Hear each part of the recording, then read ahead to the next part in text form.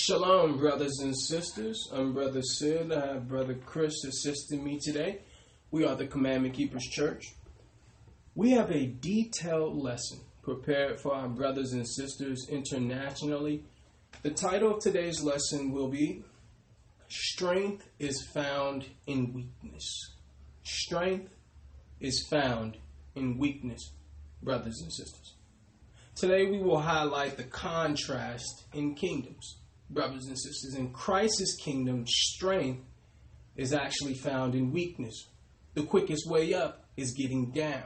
So today we'll learn one of the core principles in what? In spiritual progression, brothers and sisters. Strength is found in weakness. We're going to go to Isaiah, the 2nd chapter. We're going to have Brother Chris read the 5th verse. Please follow us there, brothers and sisters.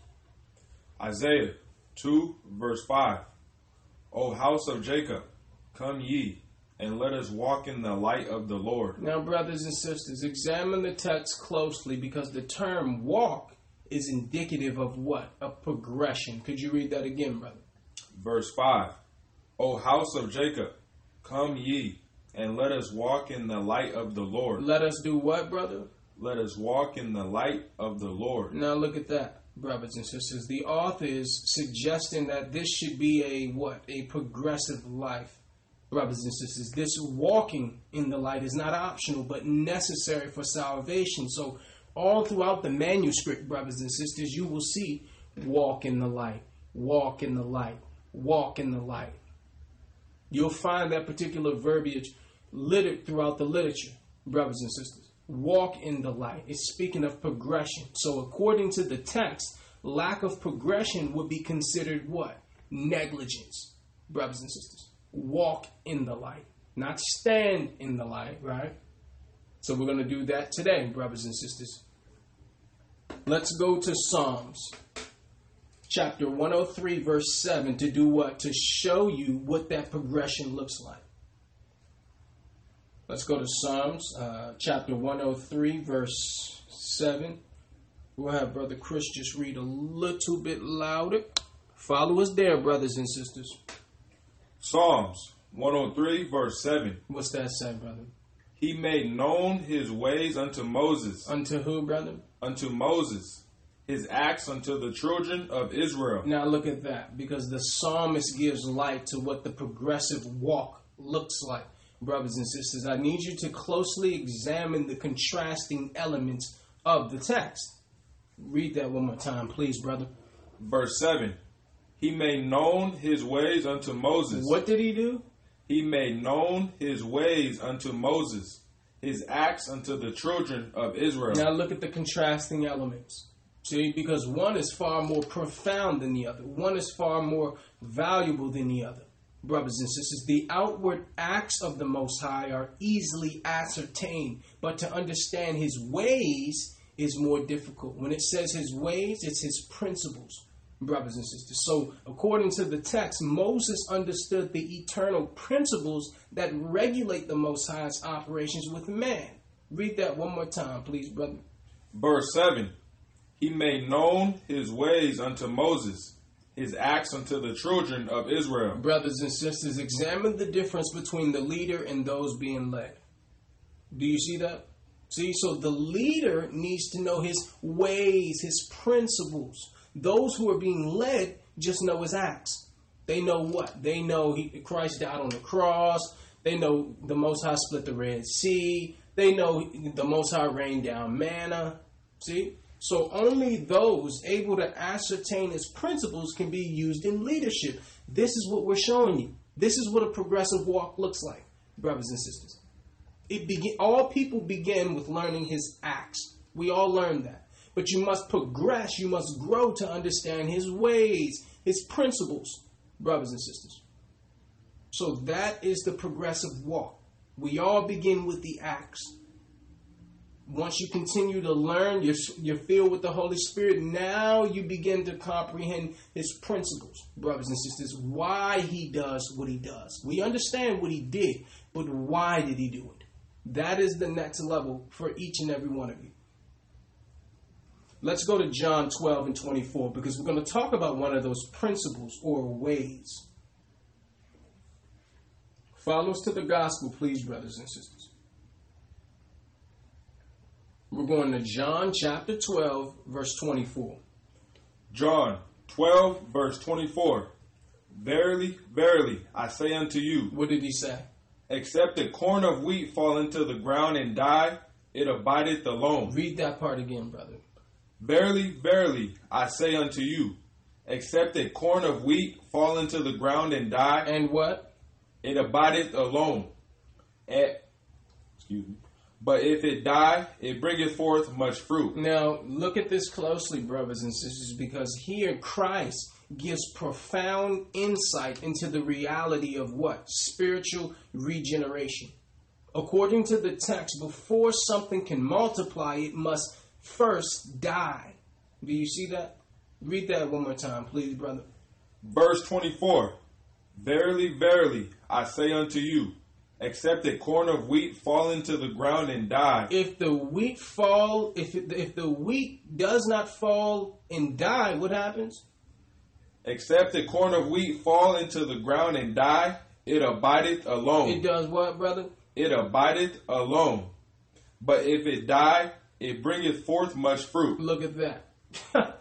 See, so a seed becomes fruitful only subsequent to its outer shell being broken, brothers and sisters. He's telling you, you can keep a seed in a bag in your pocket all day and it'll only be one seed. But once that seed goes into the ground, it dies. That outer shell is crushed, brothers and sisters. Now you have all the, everything that came from this one seed. From one seed, you get an entire apple tree with hundreds of apples, brothers and sisters. So the text is teaching us the principle of what? Of brokenness, brothers and sisters.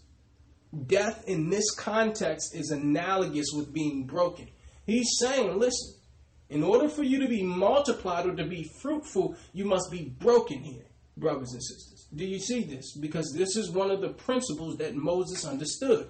And we're going to get the understanding, brothers and sisters. Read that one more time, please, brother. John 12, verse 24. Verily, verily, I say unto you, except a corn of wheat fall into the ground and die. And do what? And die, it abideth alone. But if it die, it bringeth forth much fruit. See, so look at that, brothers and sisters. The principle is that unless something dies or is broken, it cannot multiply. And we're going to show you that Christ understood this, and he taught us this in his what? In one of his, well, actually, this particular story that we're getting ready to go to is throughout all four Gospels. And that was purpose too. Let us show you that Christ understood the principle of brokenness, brothers and sisters. Let's go to Luke 9 and 14. Let's stay in the Gospel. Look at this closely, please. We're going to Luke 9 and 14. We'll read 14 through 17. Luke 9, verse 14. For they were about 5,000 men, and he said to his disciples, make them sit down by fifties in a company. And they did so, and made them all sit down. Then he took the 5 loaves and the 2 fishes, and looking up to heaven, he blessed them, and brake, and gave to the disciples to set before the multitude. And they did eat. And they what? And they did eat, and were all filled. And there was taken up of fragments that remained to them 12 baskets. Now, brothers and sisters, the multiplication of the loaves and fishes is full of hidden meanings. We're going to read through that again because, brothers and sisters, why did they give him the loaves and the fish? Because they needed to multiply it. What did he do? Let's go back up. Let's go back to 14. We'll have Brother Chris read Luke 9 and 14. Luke 9, verse 14. For they were about 5,000 men. How many men was it? 5,000 men. And he said to his disciples, make them sit down by fifties in a company. Continue. And they did so, and made them all sit down. Now listen closely, brothers and sisters. Then he took the 5 loaves and the 2 fishes, and looking up to heaven, he blessed them, and brake, and gave to the disciples to set before the multitude. Brothers and sisters, did you catch that? When the young boy's 5 loaves were broken, they were supernaturally multiplied and became sufficient to feed a multitude. Do you see that, brothers and sisters? The bread and fish can only be used to its full potential when it's broken. It cannot be shared if it's whole. So the multiplication came in the breaking it, brothers and sisters. He's showing us this clearly. He was able to feed 5,000 through breaking this fish, brothers and sisters, and these loaves, See? So here we learn that there's a correlation between brokenness and increase, brothers and sisters. What did Christ say? Unless a grain of wheat fall in the ground and die, it abideth alone. But if it die, it bringeth forth much fruit. It's the same principle here, brothers and sisters. And that principle is that being fruitful, brothers and sisters, or multiplying, increase comes from dying or from brokenness, brothers and sisters. That's the principle.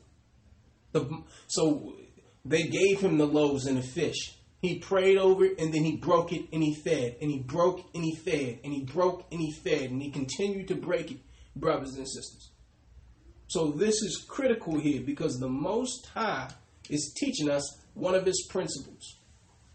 And that principle is multiplication through brokenness, brothers and sisters. Let us show you. Let's go to Psalms 34 and 18. We're going to the Old Testament now. Psalms, the 34th chapter. We'll have Brother Chris read verse 18. Psalms 34, verse 18. What's that say, brother? The Lord is nigh unto them that are of a broken heart, and saveth such as be of a contrite spirit. Now, a contrite spirit. Now, look at it closely, brothers and sisters, because brokenhearted refers to the heaviest kind of affliction and trouble. I want you to look at this, because a broken heart in this text is a tender heart. This is the spirit which God approves of. Can you read 18 and 19 again, brother? Verse 18. The Lord is nigh unto them that are of a broken heart. Now look at that. According to the psalmist, brokenness is a state that attracts the presence of the Most High God. It said the Lord is nigh or close to them of a broken heart, and saveth such as be of a contrite spirit. Now here it is. According to the text, brothers and sisters, the Most High is distant from someone who's not broken. That's what the text is telling us. Read the next scripture, please, brother.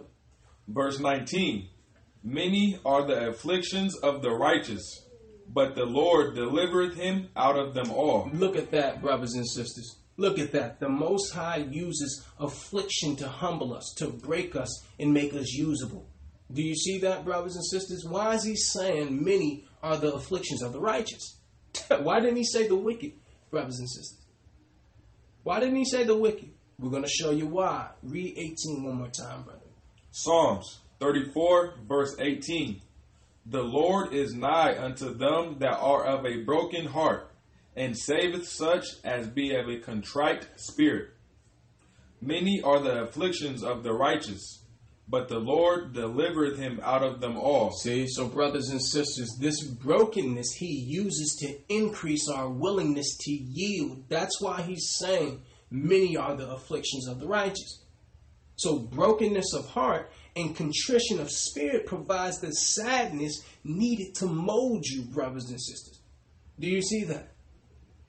Now, a lot of people don't understand this principle. They don't understand why the Most High is allowing certain things to take place. Understand this is part of the walk, brothers and sisters. This is actually the beginning of the walk, brothers and sisters. Let us show you that the Most High wants a broken heart. He wants a broken person, brothers and sisters. Why? Because when you're broken, you allow him to mold.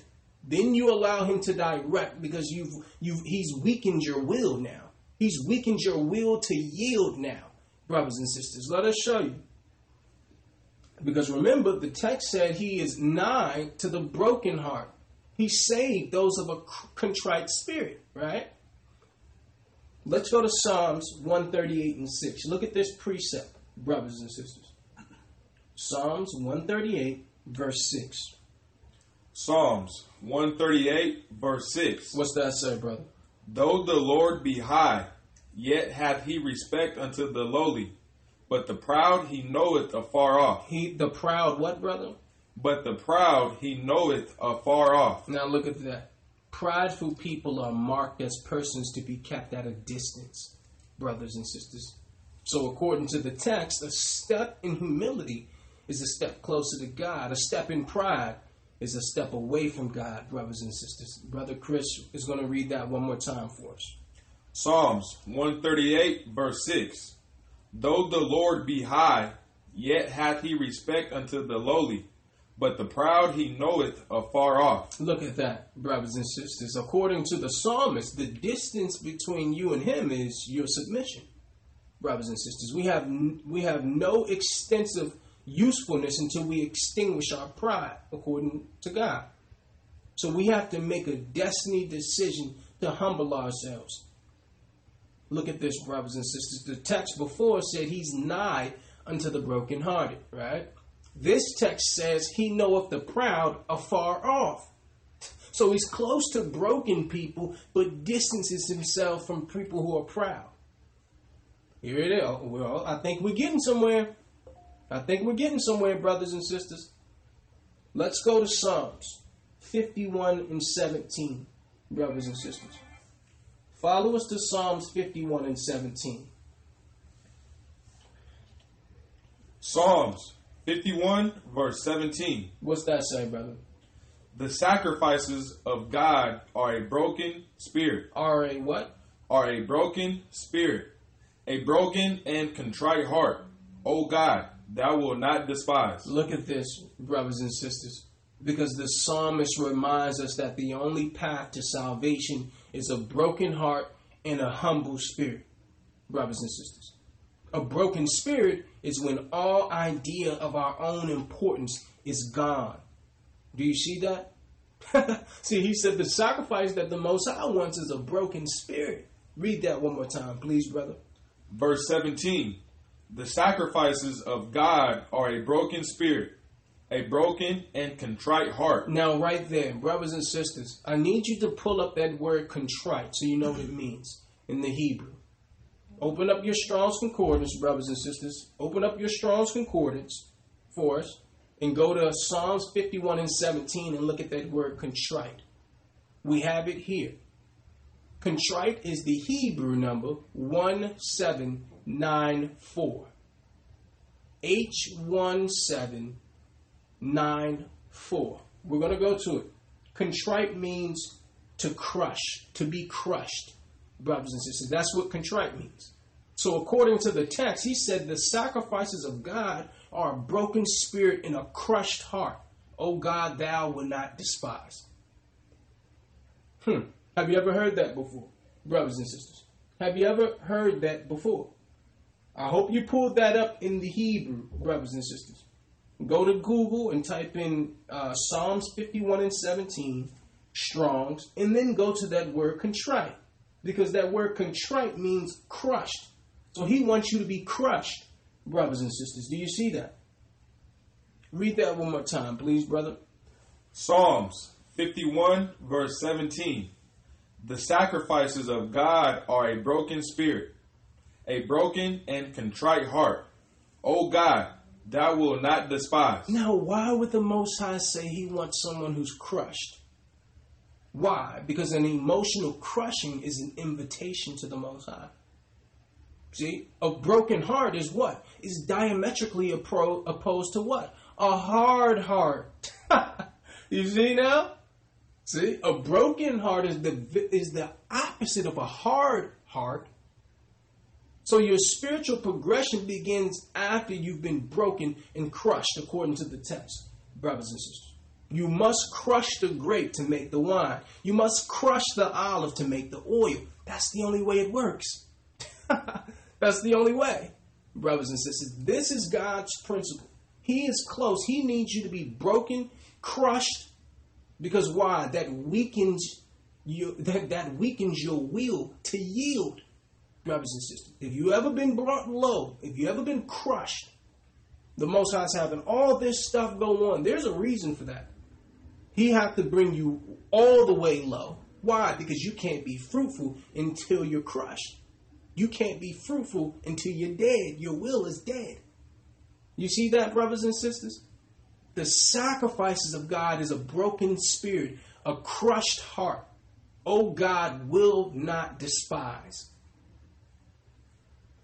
See, brothers and sisters, so especially when you first coming into this truth or you're going through certain things, brothers and sisters, understand the Most High is allowing this to happen on purpose. Sometimes the Most High is doing it. It's his hand. Sometimes he uses your hand. So if the Most High see that you're operating in a fashion in which you're getting ready to bring yourself to the dust, you're getting ready to be crushed and stomped on, he'll allow that. But other times, he will, start dealing with situations to bring you low on purpose, brothers and sisters. On purpose. And we're going to show you why.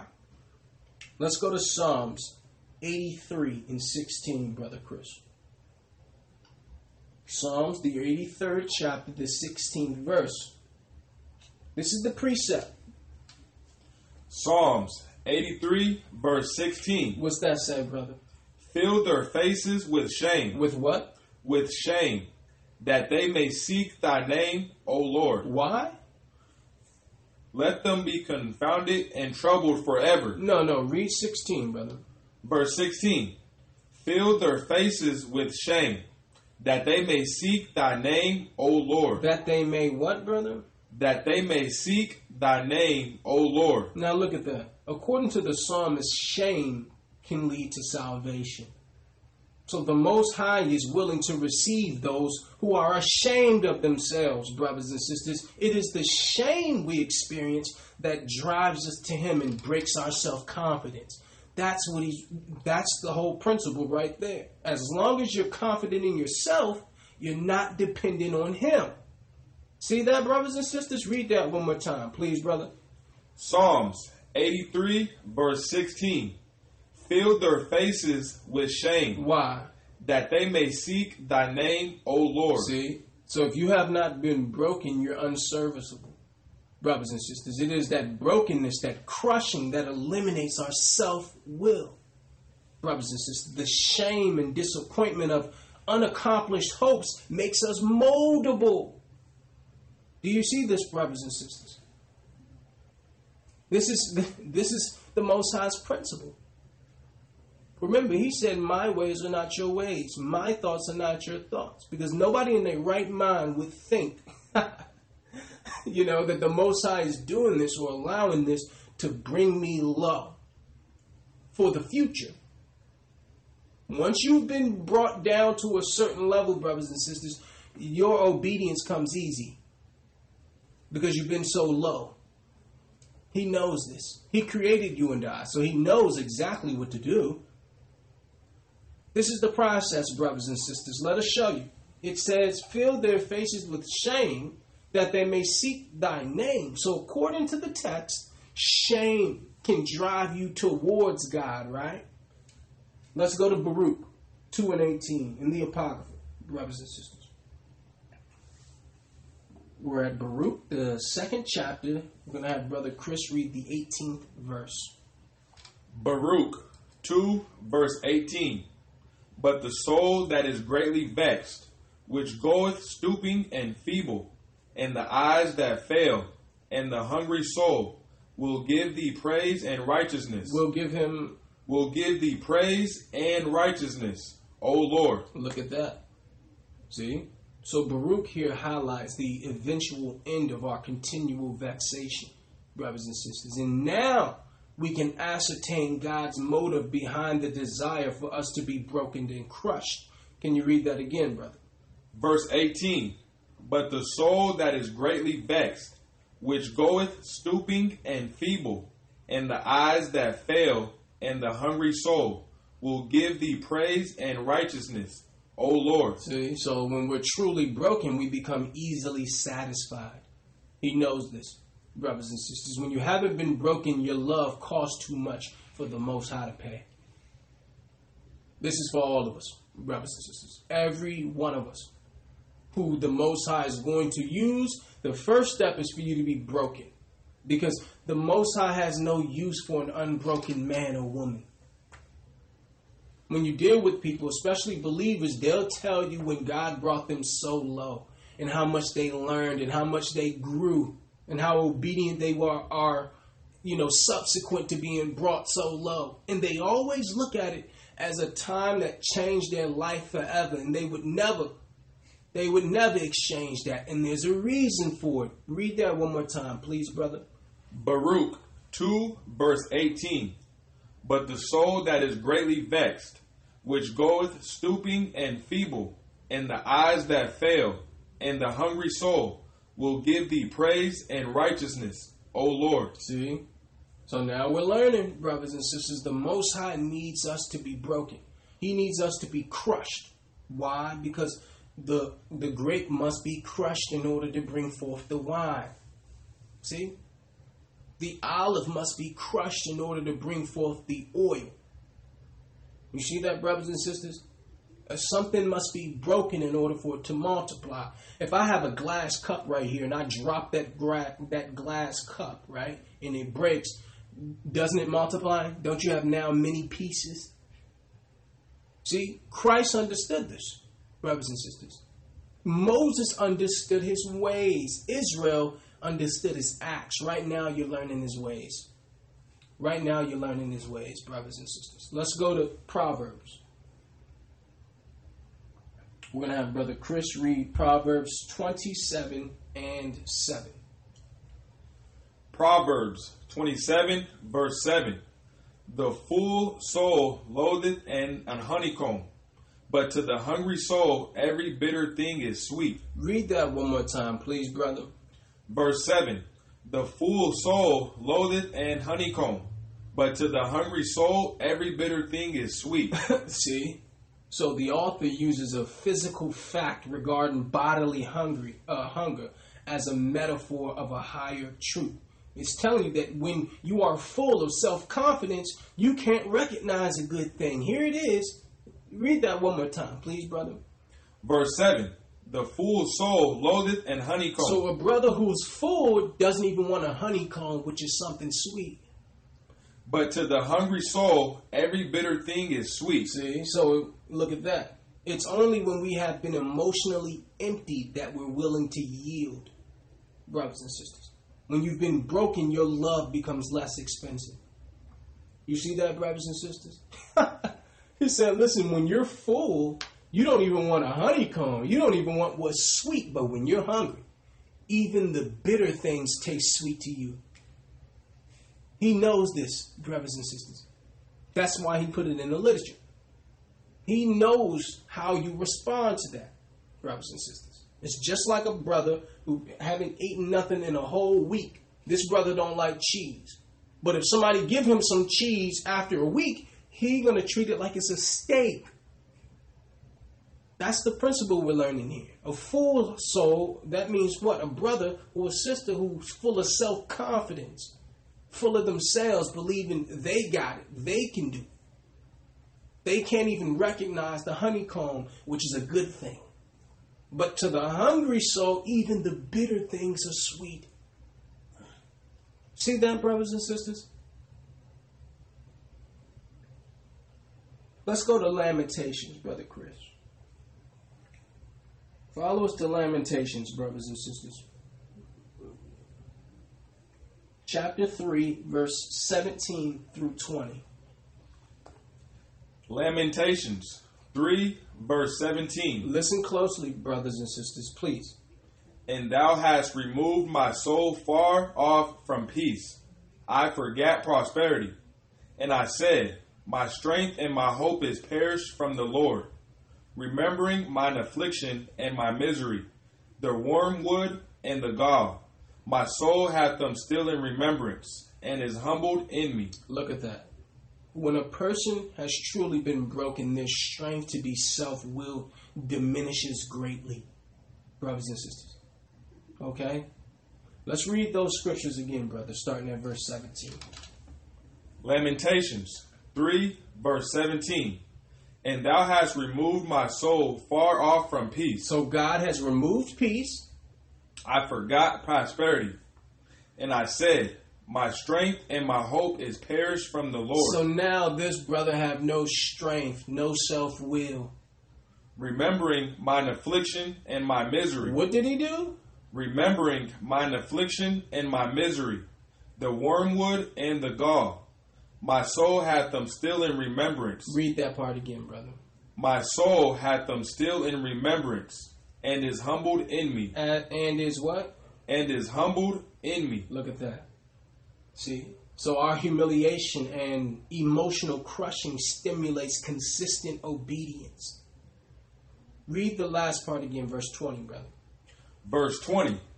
My soul hath them still in remembrance, and is humbled in me. See, that's the point right there. That's the entire point. The memories of our broken estate serves to be a great motivator. Here it is, this brother is saying, I remember being broken and crushed with no strength, no control. He said, I still remember that till this day, and it keeps me humble. See, the Most High understood what the result is of this brokenness. He understands what the result is, and it's your obedience for the rest of your natural life. For the rest of your natural life. You see that, brothers and sisters? Let's go to Isaiah 45:3. Look at this closely, please, brothers and sisters. Isaiah 45, verse 3. And I will give thee the treasures of darkness. The treasures of what? The treasures of darkness. So there's treasures in the darkness. And hidden riches of secret places, that thou mayest know that I, the Lord, which called thee by thy name, am the God of Israel. Look at that, brothers and sisters. Success that we have not been groomed for is like birthing a baby prematurely. Brothers and sisters, the chances of survival goes down the earlier the baby is exposed. So you have to go through this. When this time is going, while you're experiencing this time, which all of us have to go through this, brothers and sisters, and we go through it more than once. Joseph had to go through this, right? What happened to Joseph? Joseph is sold into slavery by his envious brothers, right? And then he has a sister lie on him and say he tried to sexually assault her. He's thrown in prison. So he goes from slavery to prison. This brother did nothing wrong. Why? Why? Because the Most High needed to break him down before he made him second to Pharaoh. To keep him humble. To make sure he didn't follow the footsteps of his predecessors.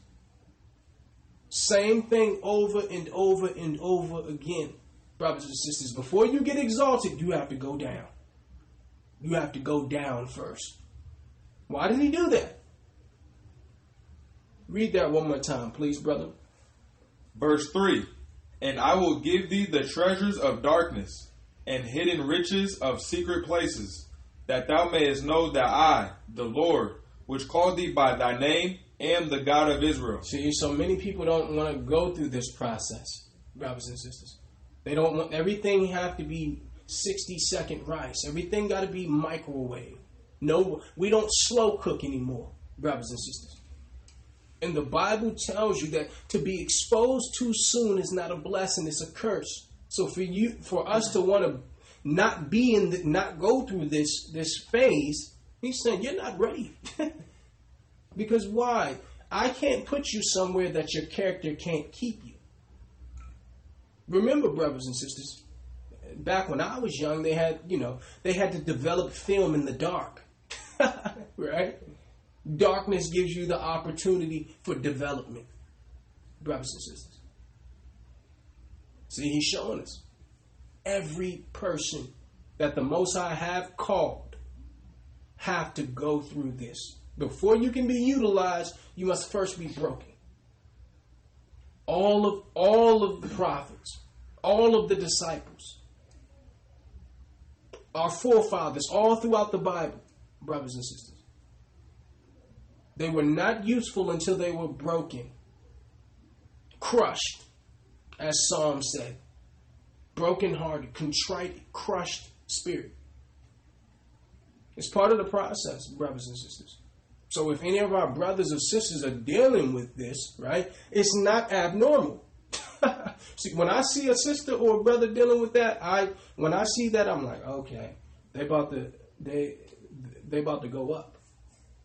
They're getting ready to go up. As long as they don't resist, because what happens, we start resisting and trying to control, and at that point, you just lengthen the time that you're down there, brothers and sisters. Now you're getting ready to lengthen it, and we're going to prove that also, brothers and sisters. But when I see this, I understand this sister or this brother is getting ready to, because after you come out of this being broken, you're going to operate on that faith for the rest of your life. And Lamentations shows us that. Let us go there. Let us go to Lamentations chapter 3, verse 32 through 37. What does that say, Brother Chris? Lamentations 3, verse 32. But though he cause grief, yet will he have compassion according to the multitude of his mercies. Though he cause grief, he'll be merciful. Verse 33. For he does not afflict willingly, nor grieve the children of men. Read that one more time, brother, please. Verse 33. For he does not afflict willingly, nor grieve the children of men, to crush under his feet all the prisoners of the earth. To do what, brother? To crush under his feet all the prisoners of the earth, to turn aside the right of a man before the face of the Most High. Look at this. He says he crushes the prisoners of the earth to do what? What did 35 say? Verse 35. To turn aside the right of a man before the face of the Most High. Look at that, brothers and sisters. Crushing is a technique utilized for what? For the redirection of souls. Read 34 again, brother, please. Lamentations 3, verse 34. To crush under his feet all the prisoners of the earth, to turn aside the right of a man before the face of the Most High, to subvert a man in his cause. To do what? To subvert a man in his cause. The Lord approveth not. Look at that. He does this to subvert a man, to redirect a man who may not be operating in the way in which he needs.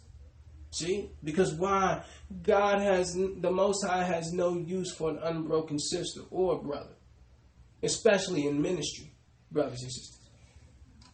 He said, I have to break you all the way down. I got to start pulling everything you're using as a crutch, as a prop. Everything you're looking at other than me. He's saying, you're gonna have to depend on me. You're not going to be able to depend on any of this other stuff. And everything that you are dependent on, I'm pulling it away. So typically what he does, brothers and sisters, is he targets us. He looks right at us and he's saying, okay, what is it that they don't want to lose? What is it that they're unwilling to relinquish? I'm going right there. That's exactly where I'm going, because I'm supposed to be that thing. That's where I belong. And then he starts weakening our will. So in the future, after you pick yourself up out of the dust, well, not pick yourself up, because the Most High is merciful. But at that point, you'll always reflect back to when you were so low. So anything the Most High say do, you just do it. You don't think about it. You just do it. Why? Because you remember when you were down there. We're going to show you, brothers and sisters. Because according to the text, the breaking process is used to reprogram us, brothers and sisters. I want to show you something. Let's go to Deuteronomy 8 and 2. Let's go to the Torah. Deuteronomy 8 and 2. What's that say, brother? Deuteronomy 8, verse 2. And thou shalt remember all the way which the Lord thy God led thee these 40 years in the wilderness. How long was it? These 40 years in the wilderness, to humble thee. To do what? To humble thee, and to prove thee, to know what was in thine heart, whether thou wouldest keep his commandments or no. Brothers and sisters, I need you to please examine the patience of the Most High in this breaking process. Could you read that again, brother? Deuteronomy 8, verse 2. And thou shalt remember all the way which the Lord thy God led thee these 40 years in the wilderness. 40 years. to humble thee, and to prove thee, to know what was in thine heart. Now look at that. It took 40 years to humble us. It took 40 years to prove us. Do you see that? So according to the text, resistance lengthens the process. Brothers and sisters, do you see that? See? Because the Torah tell you that what? The journey was really it was about 7 or 8 days, brothers and sisters. It should have took us less than 2 weeks to get there. That's actually in the Bible. Here it took us 40 years when really the travel should have really took 12, just a few days, brothers and sisters. So what are we learning here? We're learning that the length of time is indicative of our refusal to be broken. We're reading it right here. The Most High walked us around in circles for 40 years because that's how long it took to humble us, to prove us. See? Now, what was going on the other side of the wilderness? The blessing, right? The promised land, the inheritance. He's saying, let me break you before you go there. Before I give you the blessing, before I elevate you, I have to break you. You see that, brothers and sisters? It's the same process over and over and over, no matter who you think you are. Everyone have to go through this process. Because why? You can't handle the blessing yet until I've broken you down and humbled you. Brothers and sisters, follow us to Psalms, the 31st chapter in the 10th verse. Because we showed in Deuteronomy 8:2 that the length of time will be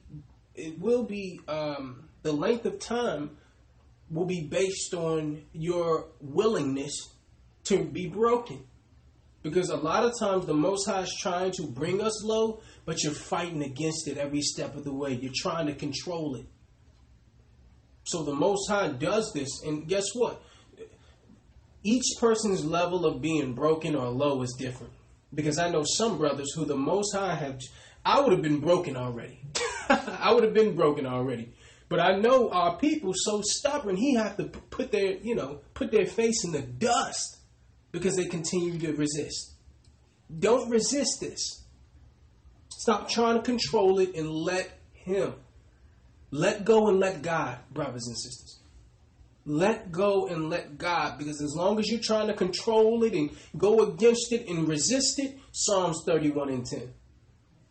Psalms 31, verse 10. For my life is spent with grief, and my years with sighing. My strength faileth because of mine iniquity, and my bones are consumed. Look at that. Brothers and sisters, the text reveals an uninterrupted series of sorrows as a result of harbored iniquities. Could you read that again, brother? Verse 10. For my life is spent with grief. My life is spent with grief. And my years with sighing. My strength faileth because of mine iniquity. Because of what? Because of mine iniquity. That's the invisible sin. And my bones are consumed. So examine the frequency of the troubles being experienced as a result of the resistance. Brothers and sisters, do you see this? The psalmist teaches us the longer we resist, the longer the process endures. Brothers and sisters. So I really need our people to get this. I can't tell you how many brothers and sisters I know who continue to try to resist the process of being broken. Just trying to control it and make a shortcut here and do this here and do that there. See, you're resisting it. You're not letting the Most High carry out this process. And as long as we do that, he take you lower and lower and lower and lower and lower. Brothers and sisters, the breaking process or the time of brokenness is just a stage in your life. But when you resist it, that becomes life itself. I know many people who are just living in the broken stage. It was supposed to be a stage, but now it has become their whole life. It's just being broken because they're resisting God. All of us, including me, brothers and sisters, have been completely and utterly crushed, broken. And I personally will never forget because I always think back on that for my future walk of how low I was, how the Most High was snatching everything. And my obedience, because of it, has continued to increase. Because why? It's easy now. It's easier now, brothers and sisters. My will, he weakened my will through being broken. Let's go to Job, brother. Follow us to Job, the 9th chapter, the 4th verse. Job 9, verse 4. He is wise in heart and mighty in strength, who hath hardened himself against him and have prospered. Do you see that, brothers and sisters? Because here, God warns us against being hard and unbroken. Could you read that again? Verse 4. He is wise in heart and mighty in strength, who hath hardened himself against him and have prospered. See? So according to the text, success is never found in opposing God, brothers and sisters. Never has there been a man to contend with the Most High and find prosperity. Never. So surely, if men harden their hearts, God will harden his hand. That's how it goes, brothers and sisters. See, and I need our people to see this, because they don't fully understand the Most High's ways. They're thinking, okay, well, why is all this going this way? I'm probably doing the right thing. A lot of times we are doing the right thing when this process begins. But because we're resisting and trying to control, now you're doing the wrong thing. And now I have to bring you lower. Now I have to snatch the car. Now I have to snatch the job. Now I have to snatch this and snatch that. This is how it goes, brothers and sisters. See? Some people only need to go to a certain level to be completely broken. Some of us have to go down pretty much to hell, brothers and sisters. Some of us are easily broken, brothers and sisters, and that's a good thing. But some of us are stuck, stubborn, and obstinate. And those people have to be pretty much eating dust. They refuse. God cannot use an unbroken man or woman. He never has. Let's go to Ecclesiasticus in the Apocrypha, brother. Let's go to Sirach, or Ecclesiasticus, chapter 30, verse 8. Ecclesiasticus 30, verse 8. And horse not broken becometh headstrong, and a child left to himself will be willful. Read that again, brother, please. Verse 8. And horse not broken becometh headstrong. A horse what? A horse not broken becometh headstrong. Look at that. See, so the text proves that the principle of brokenness does not only apply to man, brothers and sisters. Read that one more time, please. Verse 8. And horse not broken becometh headstrong, and a child left to himself will be willful. See? So the author teaches that without being broken, being self-willed becomes customary. You see that, brothers and sisters? God cannot use an unbroken man or woman. And if you can't understand that, brothers and sisters, I have a book. I have a letter, brothers and sisters.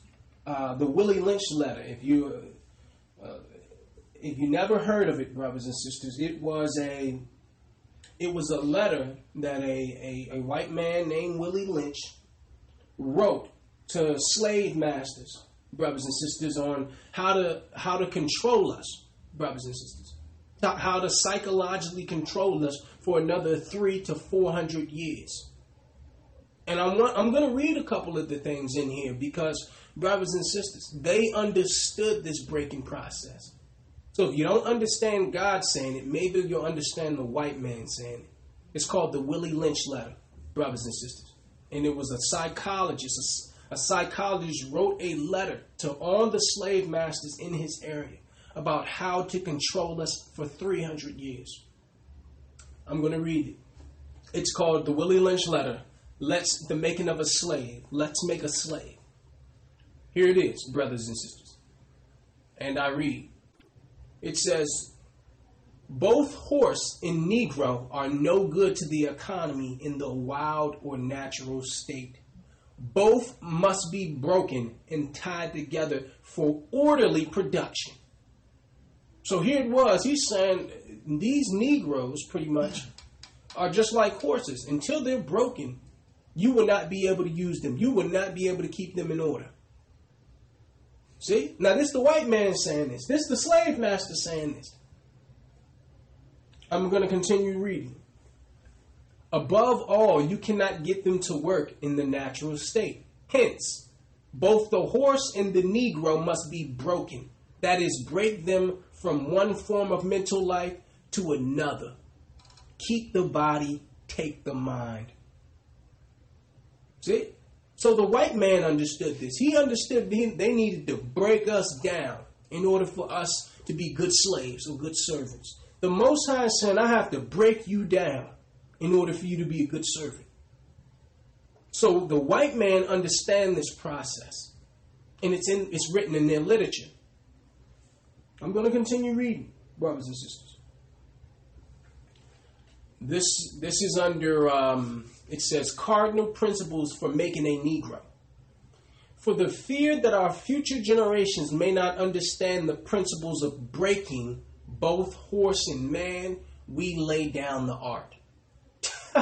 So he said, well, listen, I don't think, our children will understand the breaking process and its importance. So we're going to line it out here for you and put it in some literature. You see this, brothers and sisters?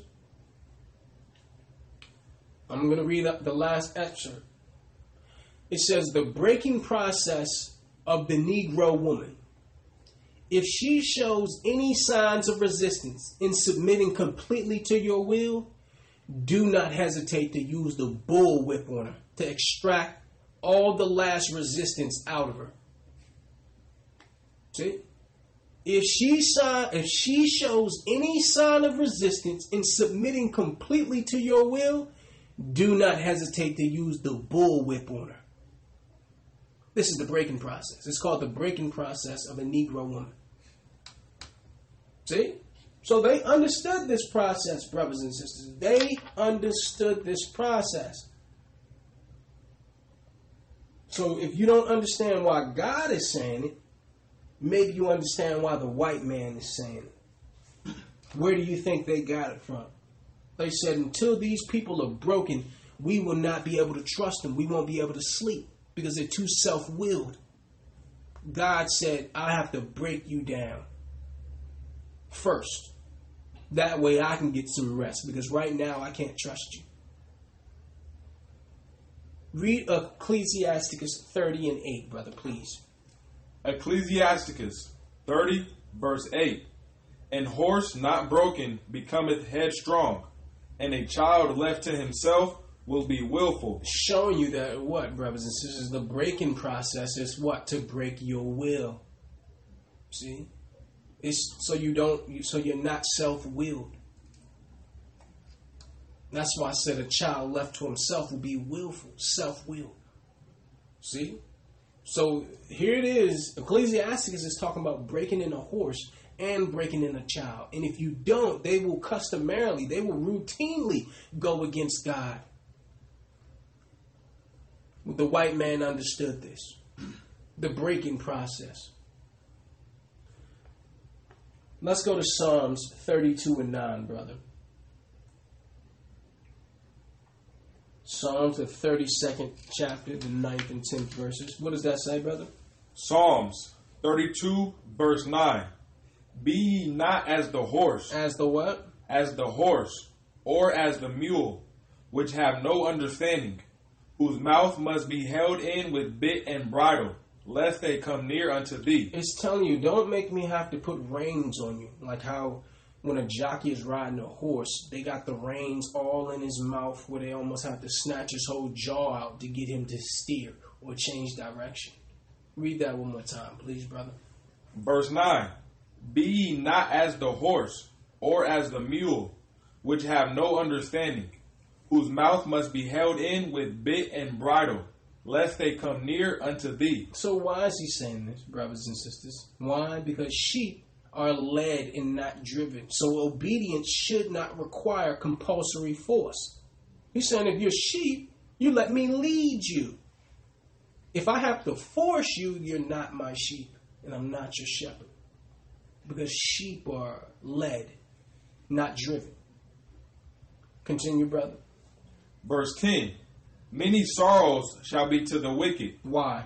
But he that trusteth in the Lord, mercy shall compass him about. See, so if we yield to the breaking process, it'll be easier on us than if God has to force his breaking upon us. Brothers and sisters, we have to be broken or else we'll be too strong-willed. Brothers and sisters, so God breaks us in order to bless us. See, now you're understanding the ways of God. Now you understand why he does certain things. That's what leadership takes, brothers and sisters. Leadership or leaders understand his ways.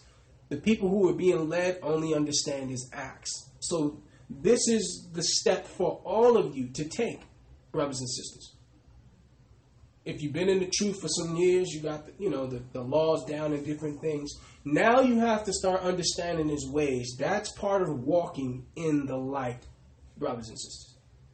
And I promise you, you will not go to another level if you have not been broken. You will not. You'll stay the same. I know brothers been in the truth 5-6 years, have not grown a lick. Why? Because they haven't been broken. See? Let's go to Genesis, brother. Because we got to talk about Israel being self-willed. We're going to Genesis, the 32nd chapter, the 24th verse. This is when Jacob, our father, wrestled with an angel. Genesis 32, verse 24. And Jacob was left alone, and there wrestled a man with him until the breaking of the day. So Jacob began to wrestle who we know was an angel. Verse 25. And when he saw that he prevailed not against him, he touched the hollow of his thigh, and the hollow of Jacob's thigh was out of joint, as he wrestled with him. Now look at this, brothers and sisters. According to the text, the angel afflicted Jacob with a debilitating injury because he wouldn't stop wrestling. Continue. Verse 26. And he said, Let me go, for the day breaketh. And he said, I will not let thee go, except thou bless me. And he said unto him, What is thy name? And he said, Jacob. Now, brothers and sisters, understand he knew the answer to what his name was. He wanted Jacob to confess not just his name, but his character. You have to remember that name, a name in Hebrew was pretty much a description, brothers and sisters. And Jacob's name meant supplanter or possibly deceiver, brothers and sisters. See? Trickster. Do you understand that, brothers and sisters? So here it was. The angel made him say who he was. Why? Because until we admit the truth about our condition, we will remain as we are. That's what he was showing here. Read 27 one more time, brother. Genesis 32, verse 27. And he said unto him, What did he say? What is thy name? And he said, Jacob. And he said, Thy name shall be called no more Jacob, but Israel. For as a prince hast thou power with God and with men, and has prevailed. And what? And has prevailed. Now look at this, brothers and sisters. That's the paradox of life. Why is it saying that Jacob prevailed when he just got his hip dislocated? Read that one more time, brother. Verse 28. And he said, Thy name shall be called no more Jacob, but Israel. For as a prince hast thou power with God and with men, and has prevailed. And has prevailed. So, brothers and sisters, that's the paradox of life. When we wrestle with God, we always lose. But when we surrender, we win. See, when he surrendered, that's why he said you've prevailed. You see that? And he received the blessing based on his willingness to surrender. Did you see after he stopped wrestling, his name was changed? You see that, brothers and sisters?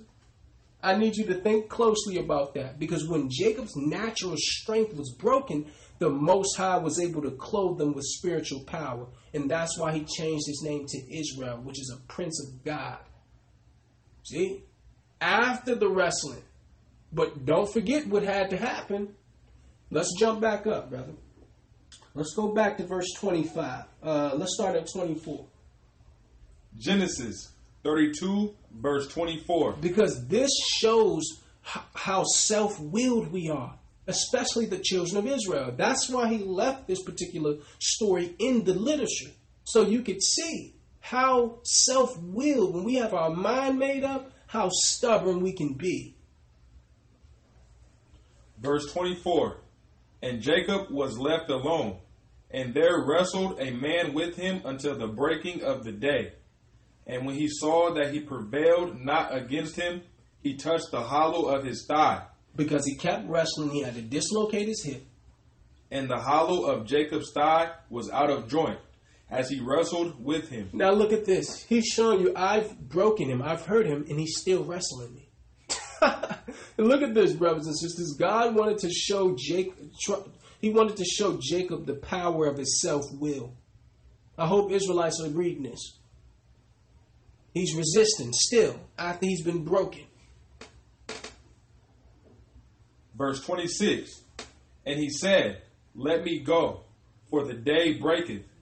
And he said, I will not let thee go, except thou bless me. He said, I'm not letting you go unless you bless me. Verse 27. And he said unto him, What is thy name? And he said, Jacob. And he said, Thy name shall be called no more Jacob, but Israel. For as a prince hast thou power with God and with men, and hast prevailed.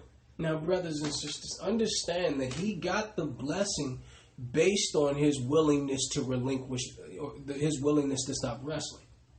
Do you understand that? He didn't get the blessing until he acquiesced and say, okay, I'm gonna let go and let God. Okay, now let me bless you. Your name's Israel. As long as you wrestle, if you continue to tussle, you stay Jacob. You continue to be who you are. After you allow me to do, my work, as the Father is saying, the Most High is saying, now the blessing comes. The blessing doesn't come before you're broken, until you stop wrestling with me. Okay? Jump to verse 31, brother, because I want our brothers and sisters to know something. Genesis 32, verse 31. And as he passed over Peniel, the sun rose upon him, and he halted upon his thigh. He did what? And he halted upon his thigh. Look at this, brothers and sisters. It's telling you that he walked with a limp. And guess what? He walked with a staff, a cane, and he used that staff for the remaining of his life, brothers and sisters. See?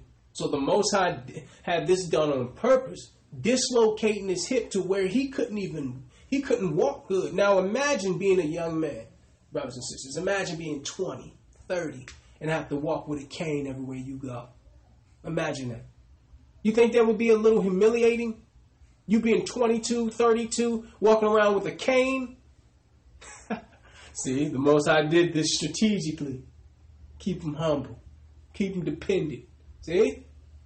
Now, those who know the rest of the next chapter, this is right before he was going to meet Esau, the brother that was trying to kill him. So the Most High dislocated his hip as he's going to meet the brother that's looking to take his life. You see? So he said, well, listen, I'm going to take you out. I'm going to break you down. You're going to limp and walk with a cane, and now you're going to go see your brother who's looking to kill you. So if he wasn't dependent on God before, he definitely was at that point. You see? Let us prove to you that he walked with a staff for the rest of his life. Let's go to Hebrews 11 and 21, brother. Let's go to the New Testament.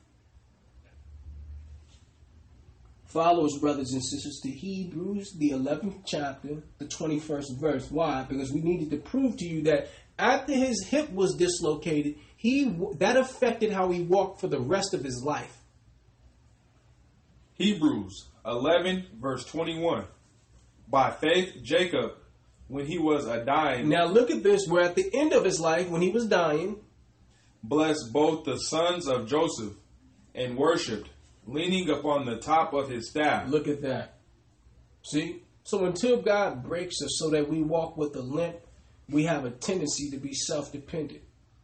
He has to break us to take away our false sense of dignity. Here he was. He took away Jacob's dignity. When Jacob limped away from Jabbok, his staff was representative of his flaws, his weakness. See? So there is purpose in his staff. It was the reminder that he is forever dependent upon God, brothers and sisters. He walked with a staff to always remind him of when he was broken for the rest of his life, brothers and sisters. Same thing will happen to us. But understand, the blessing only came once he let go. Once he let go of the angel, now he was blessed. So once you let go and let God, as long as you continue to wrestle, you're not getting blessed. Period. You don't wrestle with God and then be blessed for it. Okay? Let's go to Ecclesiasticus, brother. Chapter 1, verse 30. Going to the Apocrypha. Today's lesson, brothers and sisters, is strength is found in weakness. And I think we're learning why right now.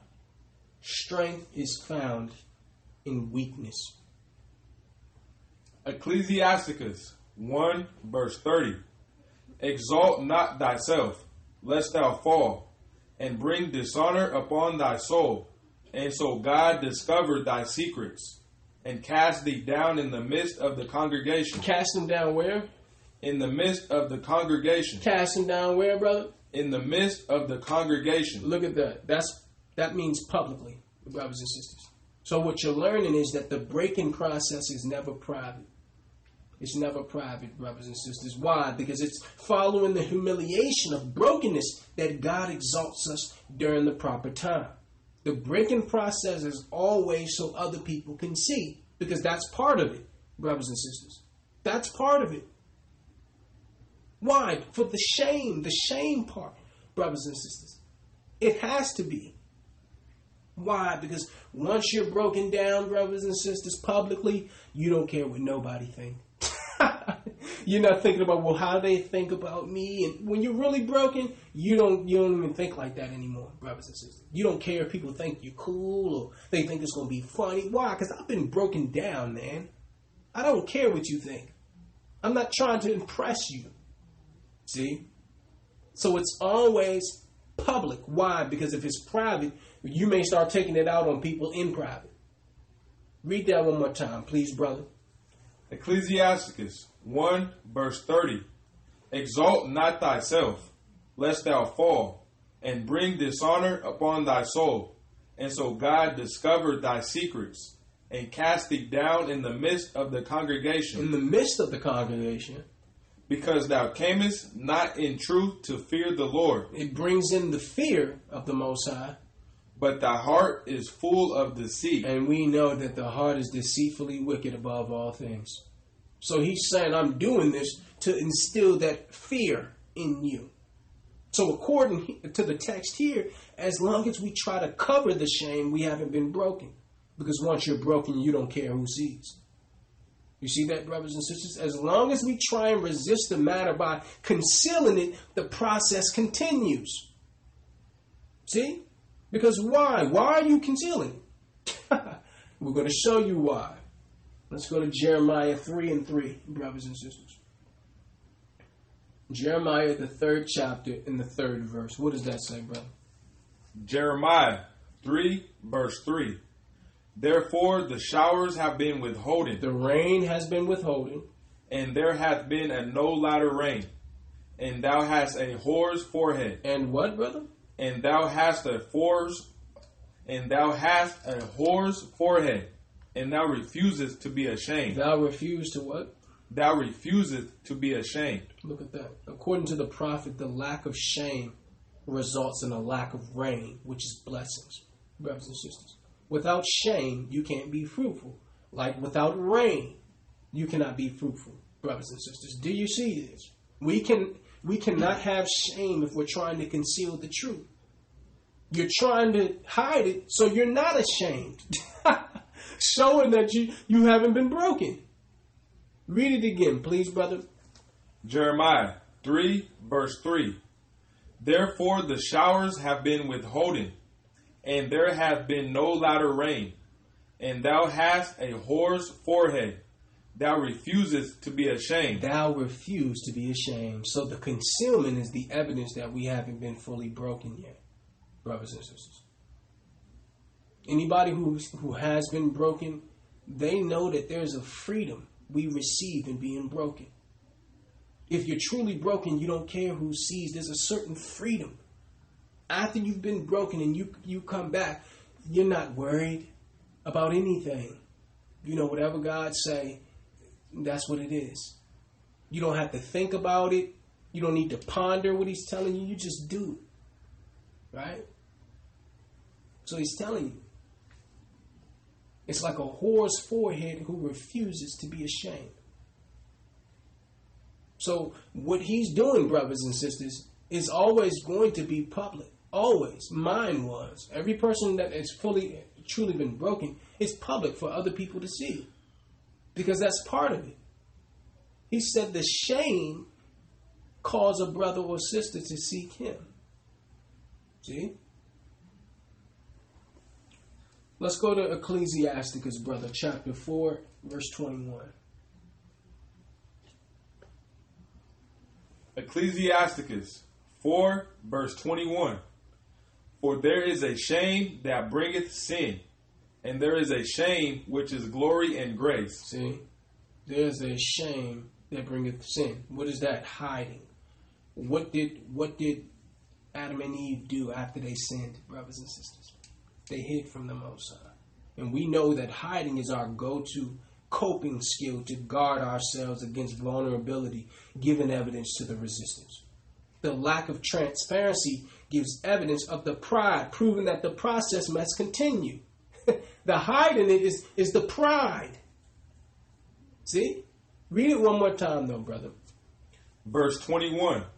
For there is a shame that bringeth sin. That's the shame that bringeth sin, that you can't come before the Most High. Now you conceal the truth.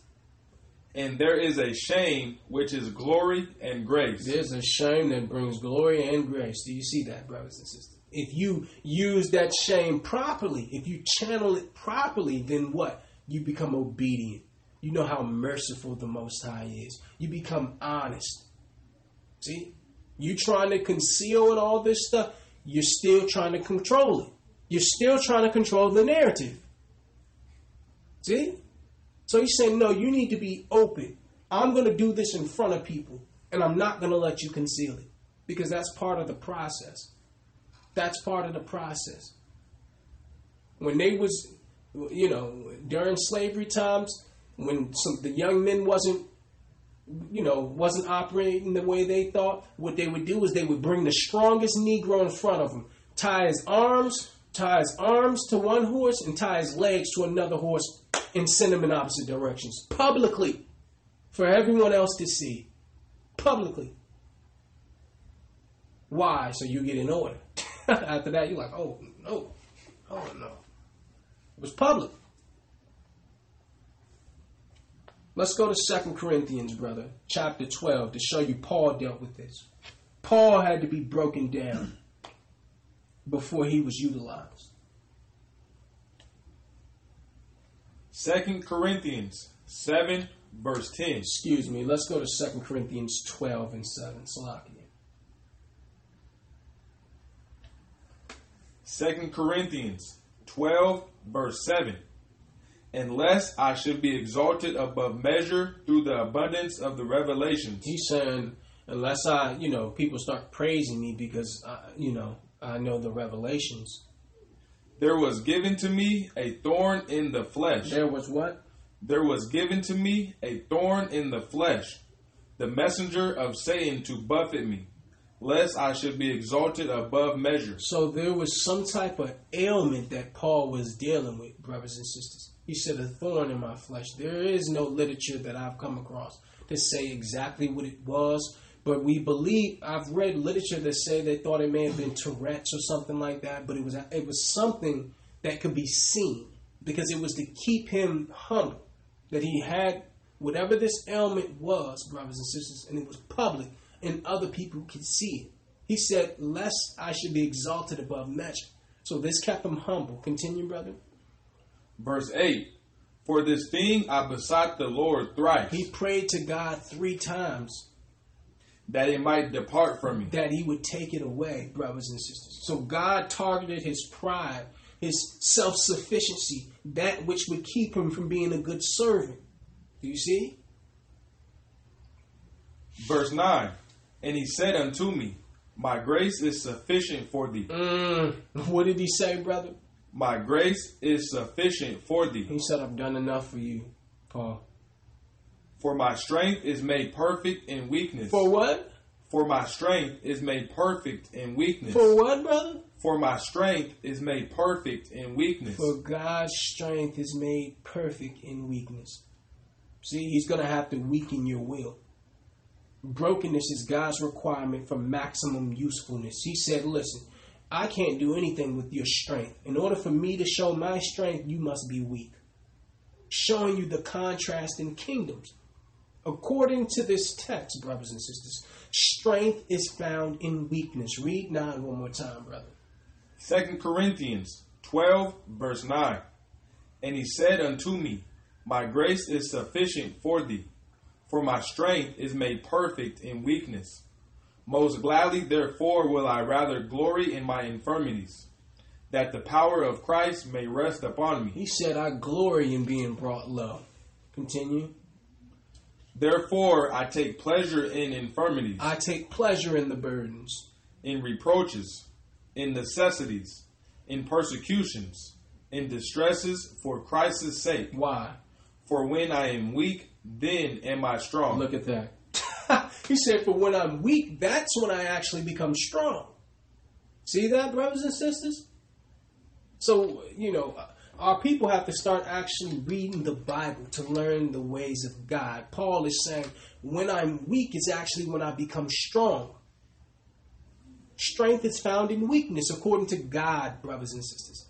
So you have to be brought low. You must be brought weak and broken down in order for God to make you strong, brothers and sisters. See that? Brokenness is God's way of dealing with our proclivity to act independently of God. After you're broken down, that will always be in your mind. And you will acquiesce. You will never be insubordinate for the rest of your natural life. And the Most High knows this. That's why he did that for Joseph, right? As we said before, Joseph was sold into slavery and then thrown in prison. He did nothing wrong. He did nothing wrong. Paul, remember, Paul was blinded for 3 days. Remember that? Before his ministry even started. Where now he was crawling on the ground. Another brother had to feed him, clothe him, wash him. God was bringing him all the way down. Right? Remember Peter, brothers and sisters.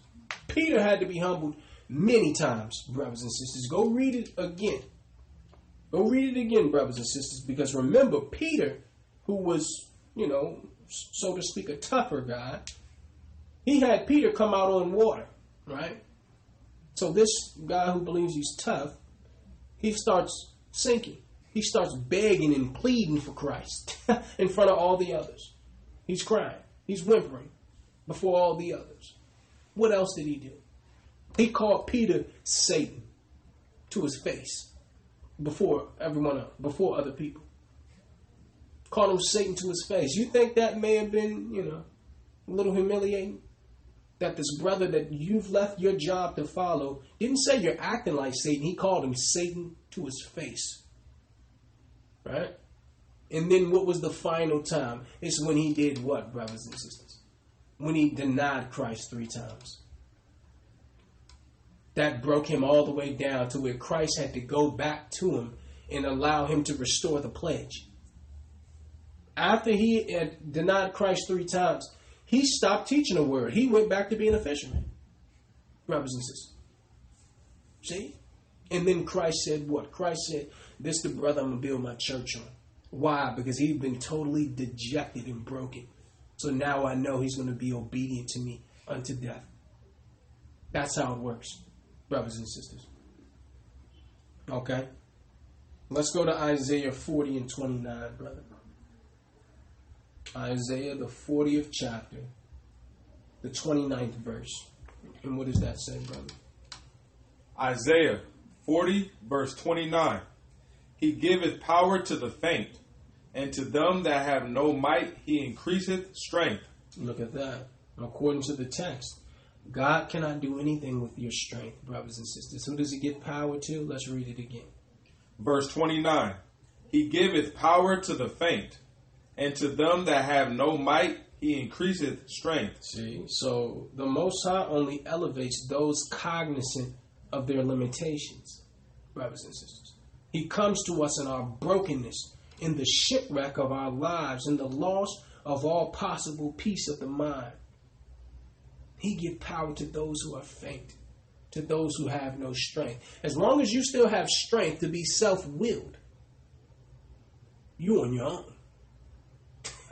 See, that's what he's trying to do. He's trying to take your strength, your self-will, to where you had Jacob wrestling an angel, something terrestrial, extraterrestrial, for an entire day.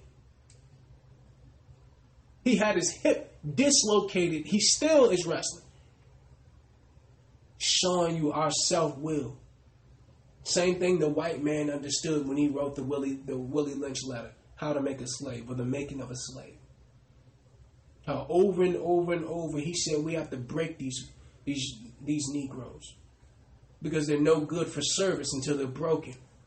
We have to break them. We have to break their will. They understood the process. Hopefully you do now. Let's go to Ecclesiasticus, brother, in the Apocrypha. We're going to Ecclesiasticus, the 2nd chapter, the 1st through the 6th verse. Ecclesiasticus 2, verse 1. My son, if thou come to serve the Lord, prepare thy soul for temptation. Now this is the beginning of the walk. How do we know? Read that one more time. Verse 1. My son, if thou come to serve the Lord, if you're coming to serve him, prepare thy soul for temptation. What type of temptation? Continue. Verse 2. Set thy heart aright, and constantly endure, and make not haste in time of trouble. And what, brother? And make not haste in time of trouble. He's saying, listen, don't be tempted to run away. He's saying, listen, you're going to have to constantly endure, and don't make haste in the time of trouble. Don't run away. Because that's what happens. Something go wrong, in a person who's now following the law, and they run back to Satan. They're like, well, I mean, if I'm going to have to go through this, I could at least be sinning to do it. He said you have to constantly endure, make not haste in trouble. So he's telling you there's going to be trouble. Now, the first scripture tells us this is in the beginning. Because it says, if you're coming to serve him, prepare your soul to be tempted. What's the temptation? That I'm going to break you down and you're going to be tempted to run away. See? Continue, brother. Ecclesiasticus 2, verse 3. Cleave unto him, and depart not away, that thou mayest be increased at thy last end. See? So look at this, brothers and sisters. Look at this. The awakening process all boils down to this surrender. He said, when this happens, cleave to me. Don't run away. And you'll be increased. You'll be multiplied in the end. Why? Because you have to be broken to be multiplied. The only way. Continue, brother. Verse 4. Whatsoever is brought upon thee, take cheerfully, and be patient when thou art changed to a low estate. And do what, brother? And be patient when thou art changed to a low estate. It didn't say if, brothers and sisters. Read it one more time. Verse 4. Whatsoever is brought upon thee, take cheerfully, and be patient when thou art changed to a low estate. Look at that. When, not if. You will be changed to a low estate if you're coming to serve me. Do you see that, brothers and sisters? Do you see that? He didn't say, take it cheerfully and be patient if you're changed to a low estate. He said when. So when you come, I'm going to break you down first. Continue, brother. Verse 5. For gold is tried in the fire, and acceptable men in the furnace of adversity. See? So brokenness is the path to blessing, brothers and sisters. Do you see? Brokenness is the path. He said, be patient when you're changed to a lower state, because you will be changed. Because I'm only going to be able to use you after I've broken you. See? He said a horse unbroken, right? A horse unbroken becomes self-willed. See? So why is he breaking me down? Why is he breaking us down? He's breaking you down for the future, so he can get some future use out of you. Because going forward, what happens is, brothers and sisters, people, when they're clear on what God wants from them, they'll decide to do it or not to do it. Well, maybe I won't do that. I'll just not eat pork and that stuff. But this particular thing, I'm not willing to give up. And see, the fact that you're even thinking about what God is saying, there's nothing to think. They used to tell us, my mom used to say, we don't pay you to think. Do what I said. Same thing with the Most High. He doesn't need you to think. This is what he said do. You're clear of it. Do it. The fact that you have to think about it means you haven't been broken. So here comes the belt again. So we're just showing you, brothers and sisters. We're showing you something. Let's go to Proverbs 20 and 30. Strength is found where? In weakness, brothers and sisters. Oh, we're at Proverbs, the 20th chapter, the 30th verse. What's that say, brother? Proverbs 20, verse 30. The blueness of a wound cleanseth away evil. Read that again, brother. The blueness of a wound cleanseth away evil. When you keep punching something or hitting something, it turns blue and black, right, brothers and sisters? Read that one more time, brother. Verse 30. The blueness of a wound cleanseth away evil. What does it cleanse? Cleanseth away evil. So do stripes the inward parts of the belly. So according to the author, pain has the ability to cleanse us, brothers and sisters. Why don't you touch fire? Exactly, because it hurts. See, so once you've been broken, obedience comes easy. Once you've been broken, the value you place on your own opinion is diminished greatly. And he knows this. You think your opinion matters to him, and it doesn't. The Most High is in no position to transform himself into what you agree with. He knows this. He knows that the blueness of a wound can cleanse away evil. See? Let's go to 2 Corinthians, brother. 11 and 24. Because we're showing you that he have to break you down before he can build you up. He can't take you straight to the top when you come to serve him. Why? Because you haven't earned it. Okay? You haven't earned it. Let's go to 2 Corinthians 11 and 24. 2 Corinthians 11, verse 24. Now this is Paul. Listen to what he had to endure. Of the Jews, 5 times received I 40 stripes, save one. So he was beaten with 39 stripes. Verse 25. Thrice was I beaten with rods. 3 times he was beaten with rods. Once was I stoned. Thrice I suffered shipwreck. A night and a day I have been in the deep. So he had 3 times he was shipwrecked, brothers and sisters. Verse 26. In journeyings often, in perils of waters, in perils of robbers, in perils by mine own countrymen, in perils by the heathen, in perils in the city, in perils in the wilderness, in perils in the sea, in perils among false brethren. Brothers and sisters, this man had trouble everywhere he went. He had trouble from his own people. He had trouble from the Gentiles. He had trouble in the city, trouble in the wilderness, trouble on the sea. Look at this, brothers and sisters. This was Paul. God breaks us in order to remake us into what he wants us to be. Paul is showing you he had to be broken. Verse 27. In weariness and painfulness, in watchings often, in hunger and thirst, in fastings often, in cold and nakedness. Beside those things that are without, that which cometh upon me daily, the care of all the churches, who is weak, and I am not weak, who is offended, and I burn not.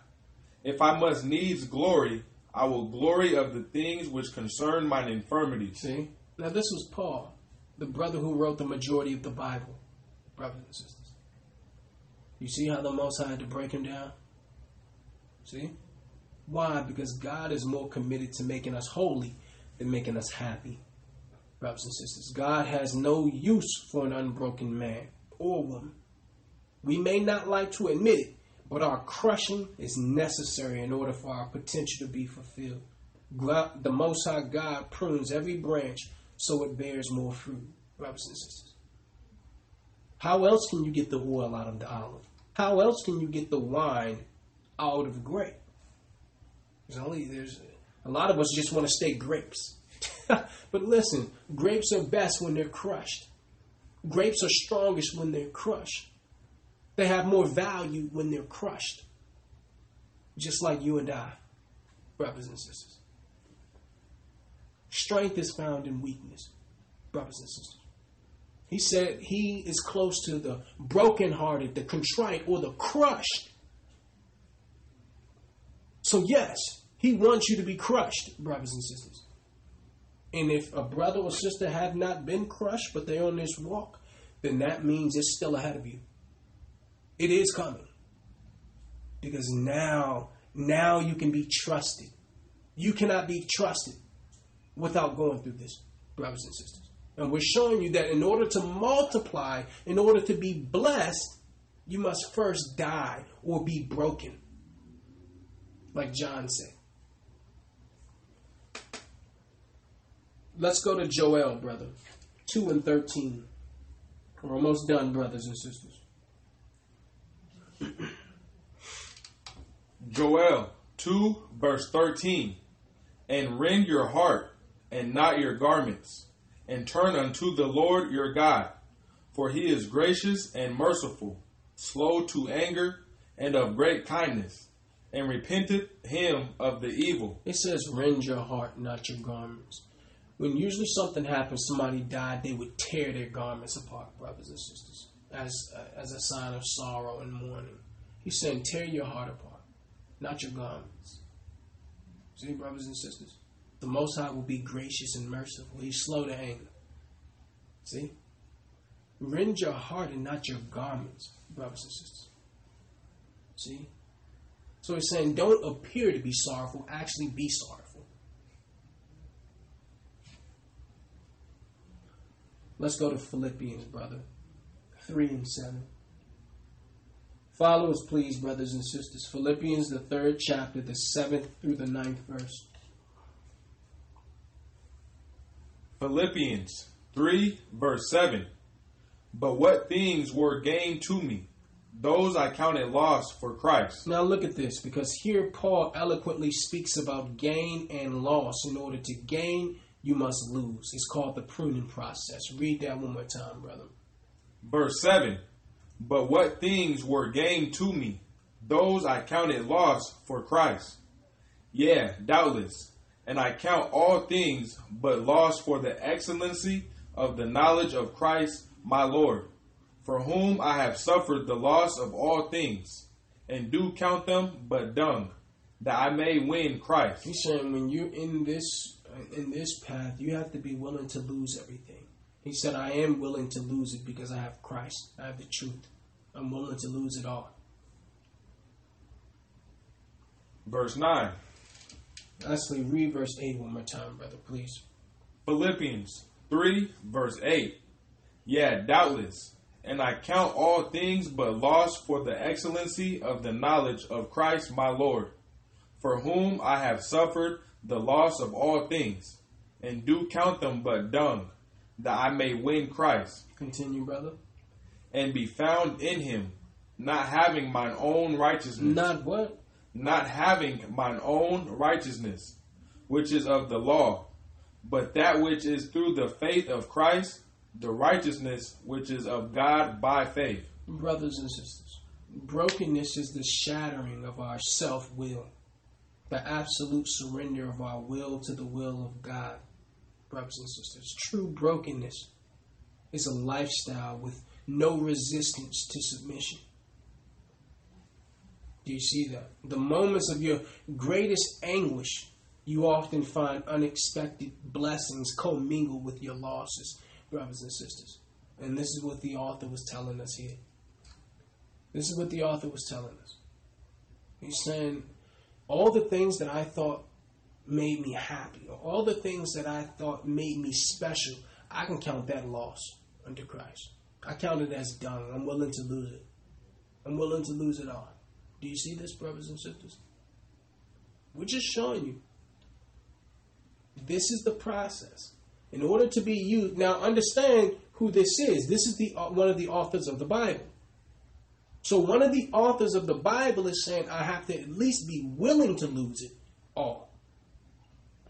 See? Now, whether the Most High take it all is another thing. But if you're not willing, you're not ready. He said, I count them but dung that I may win Christ. If he have to take certain things from me in order for me to, get where he needs me to be, then, hey, so be it. So be it. We all have to go through this process. I went through this process, brothers and sisters. I went through this process, and I went very, very, very low. But, for the next decade plus, I've tried to be as obedient as possible. Whether I agree with what God is saying, doesn't matter. It doesn't really matter what I agree with. I'm a servant, just like you. And that is the mark of being broken, brothers and sisters. When you've been broken, the way you think, everything that you think is different. It's just like a sister who's in an abusive relationship. That abusive relationship changed how she thinks for the rest of her life.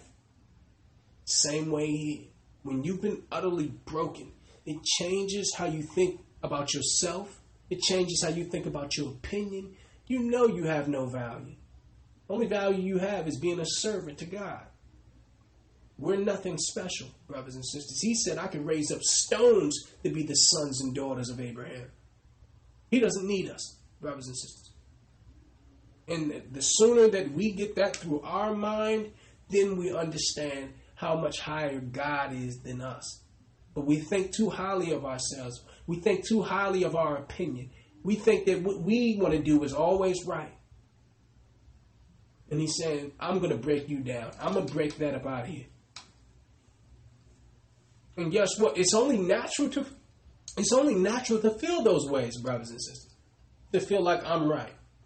If I didn't think I was right, why would I say it? I would have said something else. See? Of course I want it my way. It's natural. It's part of that evil heart that came with the sin of Adam. So we all have it, brothers and sisters. He knows it's there. And he's going to have to take it out. Brothers and sisters, follow us to 1 Samuel, the 15th chapter, and the 17th verse. This was when Samuel was speaking to Saul. 1 Samuel 15, verse 17. And Samuel said, when thou wast little in thine own sight. When what, brother? When thou wast little in thine own sight, wast thou not made the head of the tribes of Israel? And the Lord anointed thee king over Israel. So he told Saul, when you felt that you were unimportant, that's when I made you the top. That's when I made you the most powerful man in Israel. So when we're broken, our opinion matters less than the directives. See? When you're broken, our self-importance has diminished greatly. He had to do the same thing with Moses. Moses was looking to lead our people the way he wanted to. It told you he killed an Egyptian with one blow.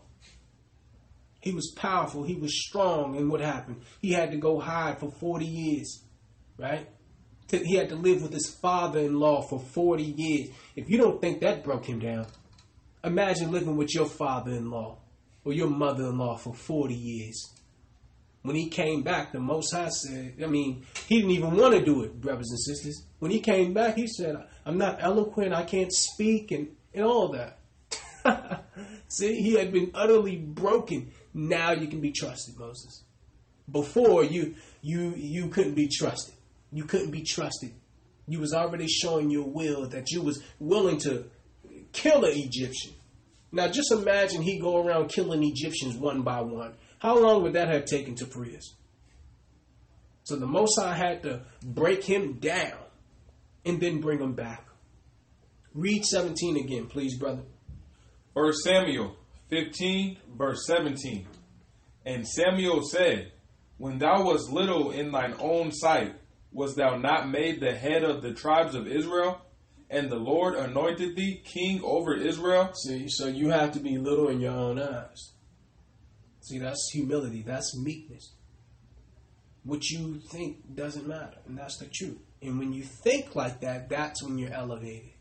That is when you're elevated and not before. Because before then, you can't be trusted. That means you'll only do what you agree with. And the Most High is in no position to, to want to hear with what you agree with. See? That's not obedience. Selective obedience is not obedience, brothers and sisters. It's sin. So yeah, I stopped eating pork. I stopped, spending money on Saturday. But the other things he's saying, dude, I'm not willing to do. Okay, so you're willing to do the things that were easy for you. See? Let's go to not First Psalms. Let's go to Psalms 119, brother. Psalms chapter 119, verse 58 through 60. What's that say, brother? Psalms 119, verse 58. I entreated thy favor with my whole heart. With what? With my whole heart. See, that particular text expresses great earnestness and humility and supplication. Be merciful unto me according to thy word. Read that one more time, brother. Verse 58. I entreated thy favor with my whole heart. With my whole heart means with sincere, undivided affections. Be merciful unto me according to thy word. Now look at that, brothers and sisters. Be merciful unto me according to thy word. Why? Because we cannot demand God's favor as a debt, but as humble supplicants. Verse 59. I thought on my ways and turned my feet unto thy testimonies. I made haste and delayed not to keep thy commandments. See, so look at that, brothers and sisters. He acted at once under his conviction. As soon as he was sensible of his duty, he immediately complied with it. Read that one more time, please. Verse 60. I made haste and delayed not to keep thy commandments. Delayed not. He said, I was in a hurry to do what he said. I did not delay at all to keep his commandments. So promptitude in duty is evidence of our past brokenness. See, that's what happens when you've been broken. That's exactly what happens when you've been broken. Because nothing can be worse than that time of brokenness. If I can make it through that time when I was broken, I can make it through everything else. I'm going to be obedient through everything else. If I didn't stop following him then, I never will. And he knows this, brothers and sisters. We're going to end it here. Job 13 and 15. Please follow us there. Strength is found in weakness. Job 13, verse 15. Though he slay me. Though what? Though he slay me. Though what? Though he slay me, yet will I trust in him. But I will maintain mine own ways before him. Examine this beautiful declaration of allegiance to God. He said, though what, brother? Verse 15. Though he slay me. Though he's hurting me. Though he's bringing me low. Though he's chastising and correcting me. Yet will I trust in him. But I will maintain mine own ways before him. Now look at that. Anyone who's been deeply broken recognizes this moment in their journey, brothers and sisters. When you're like, it does hurt, but I mean, I don't have nowhere else to go. The only thing I can do is trust him. There's no other way out. He's pulled everything away from me that could help me. He's pulled away. See, when I see that, I know that's the Most High. He's starting to pull away everything or everyone that we hope, that we use as a crutch, as a prop. He said, nah, I'm not going to let no one help you. You're going to have to come to me. See, when that, even the people that usually help you can't help you. That's the Most High, brothers and sisters. We're showing you that adversity, trials, and suffering are God's greatest tools for maturing us spiritually, brothers and sisters. See? Brothers and sisters, our lesson today was strength is found in weakness. We wanted to show that there's a contrast in kingdoms. Our current administration, the current kingdom rather, versus the kingdom to come, brothers and sisters. And everything is upside down. In Christ's kingdom, the quickest way up is down. In Christ's kingdom, strength is found in weakness, brothers and sisters. So what did we do? We showed you one of the core principles. Why? We learned the ways of God today. We already knew his acts. Now we learn the ways, why he does certain things. Why? Brothers and sisters, I encourage you all to document the scriptures. Listen to it again, brothers and sisters. Take your time. And then ask yourself, am I fighting against God? Am I wrestling against God? Am I resisting him bringing me low?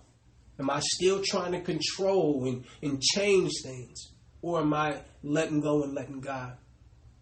If you are fighting, if you are wrestling like Jacob, I encourage you, I beseech you, brethren, stop.